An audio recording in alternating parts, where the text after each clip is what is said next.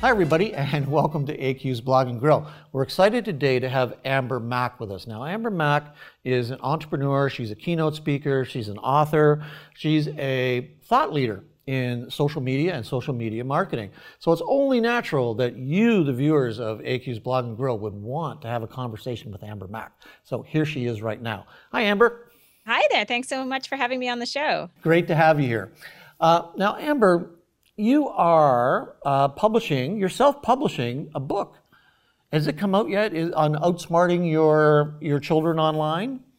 Yeah, it just came out recently, and it was an amazing experience self-publishing. I have another book, which I wrote many years ago, where I worked with a traditional publisher, but this time I worked with a co-author who has done a bunch of self-publishing, and we decided it was a great idea to self-publish. You can still get the book in print version and ebook version, but I was just amazed at the speed that we were able to get the book available on Amazon and the ability to update it literally at any time. That's great. Now, I understand one of the inspirations was Guy Kawasaki and his whole self-publishing guidelines and thoughts. Absolutely. I think for both Michael Bazzell, my co-author, and me, we really look towards Guy Kawasaki as a leader in the self-publishing space. Incidentally, he and I had the same traditional publisher portfolio out of New York, and I know he's done really well with self-publishing. And I think he was one of the first big-time authors with a traditional publisher who really made that leap into self-publishing and proved that it was very viable, and then literally wrote the book on it. Literally. Yeah, and they don't call him Shy Kawasaki. They do not. He's pretty progressive. So speaking of progressive, what are you up to these days? What are you thinking about in terms of social media marketing? What is kind of unfolding, do you think, in the future here?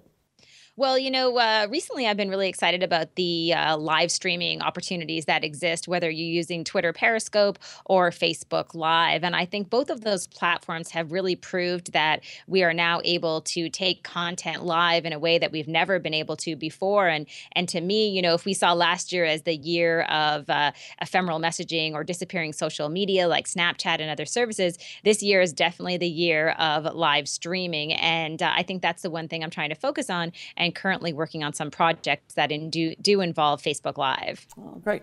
Now, as the founder and CEO of Connect Digital Engagement, how are you balancing things with the speaking that you're doing, the writing that you're doing, and you're still responsible for running this organization? How's that going? It's going well. I don't think that anyone really has true balance in their lives. I think that is a bit of a misleading term in some ways, and yet we all strive for it. But for me personally, I think I just love what I do. And I mean, it sounds so cliche, but it never feels like work. I've been lucky enough to work with some amazing partners. My brother is my business partner in Connect, and we've been able to really grow the business, and he does a lot of the day-to-day operations. So I think it's more about having those partners that you can trust and you can rely on than anything. And at the end of the day, also just loving what you do. Right.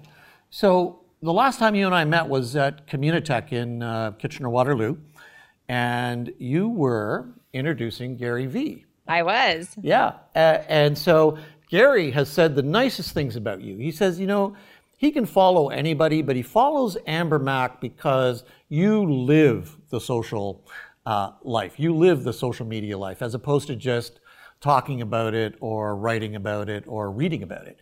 And so how accurate is Gary Vee's assessment of Amber Mac?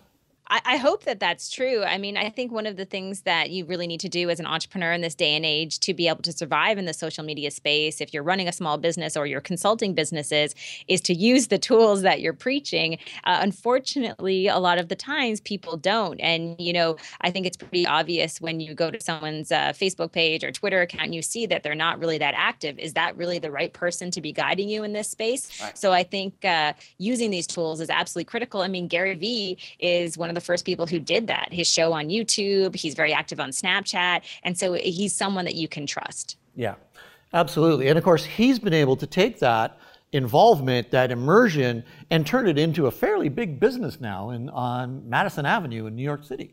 He sure has. I mean, I think he's an inspiration for all of us. He really defines the term hustle in many ways because he's so active and he's always giving back and he's always contributing and he's so authentic. I think we saw that at that event at Communitech, that he is truly one of those people who gets up and he says what's on his mind. And I have so much respect for him and everything that he's built. Right. Now, Amber, you grew up in Prince Edward Island, which is a fabulous province here in Canada. And I'm sure that you went to one of those big schools and sort of got lost in the crowd. Is that correct? Well, I went to a one-room schoolhouse. A one-room schoolhouse? Why wasn't I informed of this? It was actually 2 rooms, but grade 1, you were in one row. Grade 2, you moved to the next row. And so I think at that time, it was a really amazing environment to grow up where, there was a small class size. I lived in the country. I had a big imagination. I had big dreams. And I think all of those things have really helped me with my career today. So then you ended up in San Francisco. How did that happen? Well, after I graduated with a journalism degree, I heard about this thing called the dot-com boom that was happening in San Francisco. And I was really interested in moving to a place where I felt like I could get ahead. I could kind of leapfrog other people who were in the same position as me at a very young age. And I was fortunate enough to get out there and get a job at a company called Razorfish, which was one of the biggest web design agencies at the time. Right. And, for me, I mean, I don't think it was because I was necessarily that skilled at the time, but I was in the right place at the right time. And that has been sort of a recipe for my career. And I think a lot of it has to do with just timing and seeking out those opportunities. So I was out there for a few years, got great experience, and then came back to Canada. Wow. Now, how do we outsmart our kids? On online? What are the 3 things that you can share with us that would be good for parents to know about outsmarting our kids online? I think the first thing is to recognize that as soon as your child starts using technology in the home, even if it's at a very young age, you need to establish some sort of rules in the home about online etiquette and best practices and things that are accepted and things that aren't. That means having privacy conversations with really young kids. It seems strange, but even my son is aware of privacy online and knows he can't use his real name and all those things. I think the second thing is when you're having conversations with your kids to ensure that you never close the door and get angry about what you see them doing online, because that will just allow them to shut down completely and you'll never be able to engage in those conversations. Right. And the third and probably the most important is to start to use the tools that they're using. And as much as you don't know how those tools work, it's absolutely critical that you're a user first. Right. Okay, great. Now, let's say your 7-year-old is now a 17-year-old and he's thinking about university courses or community college courses, whatever, post-secondary education. What advice would you give to a 17-year-old these days in terms of coming out as a good prospect for business? I think for a 17-year-old, it's important that they understand that it's never too early to start to build your professional brand. I think a perfect example of this is this young kid, Winston C., who is now a City TV reporter in Toronto who does the morning show. He's a technology journalist. And when he was 16 years old, he reached out to me while I was hosting a show, a tech TV show. And he said, "Hey, I have this great idea for a segment. I'd love to come on your show." I went to his website. He had an unbelievably professional website. He had obviously built it himself, but it looked fantastic. Everything on his social media accounts were all targeted around the topic of technology. He was a real pro. At 16 years old, I was the first person to put him on air. And now, he's in his early 20s and he has this amazing career. So don't underestimate how important social is, even at a young age, and how critical it is to put that professional foot forward. Right. Now, let's advance 5 years to the 22 years old. And I've taken some courses in journalism, I've taken some arts courses, and I've taken some business courses. And I want to change the world. Now, what can I leverage in terms of the social media to help do that? I think the number one thing that people forget when they're in their early 20s is how easy it is to build your network online. And you should start doing that immediately. For some of us who didn't have those tools at our disposal when we graduated from university, we know we would have been just dying to meet someone who was at a company and we needed someone to physically do that introduction. You don't have to do that anymore. You can truly build your network on Twitter, on LinkedIn. And I think it's important to start doing just that. Once you have that network in place, I mean, the opportunities are truly endless. I would probably argue, at least for me, that 75% of the opportunities that come my way are directly related to what I put out on social and the connections that I have there. In fact, I had 2 interviews that someone booked me for on Snapchat recently. So Isn't that something? the times, they are changing. So the things that are happening, what's next in terms of a platform? Any ideas?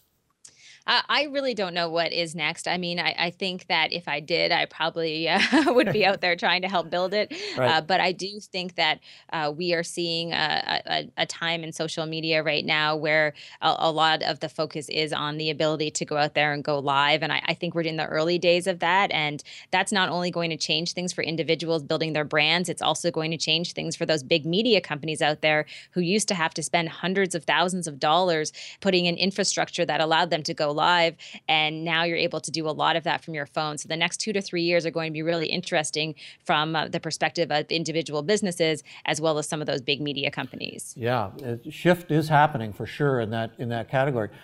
Are there any brands that come to mind, Amber, that are doing a good job in handling this shift? I think there are definitely some brands that are doing a great job. I know I was talking to some of my friends who work at Twitter Canada who are mentioning that there are brands out there like Doritos, for example, who are using Periscope more often. And I think we see some brands who are experimenting with this. The CFL is another great example. Here you have this league that a few years ago wasn't active on social. Now they're partnering with Vine celebrities. They're doing Periscope. Right. This is a great example of how quickly a company can change and understand the importance of social to be able to engage a different and younger generation. Yeah. Do you think the shift has been happening because the leadership of these corporations are getting it, or are they just simply still delegating?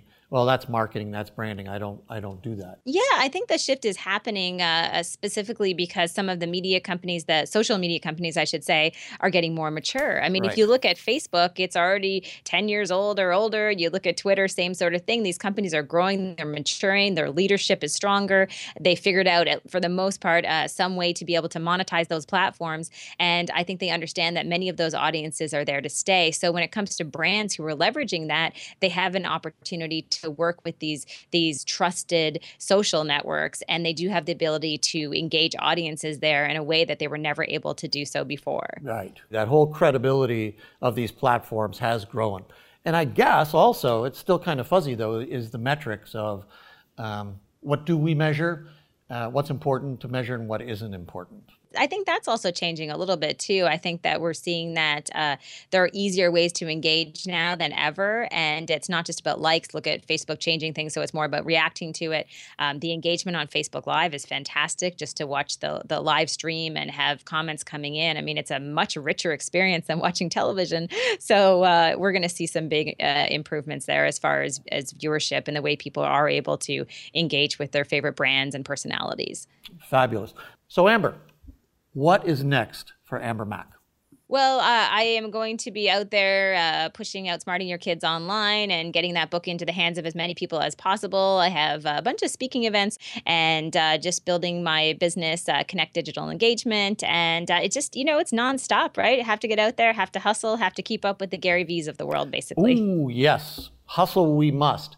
Well, Amber, thanks very much for spending some time with us today. It's been very valuable. I know our viewers will really appreciate your insights. So good luck, and let's stay in contact and keep changing the world.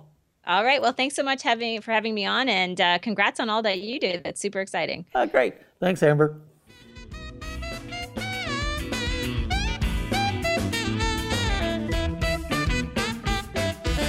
AQ's Blog and Grill.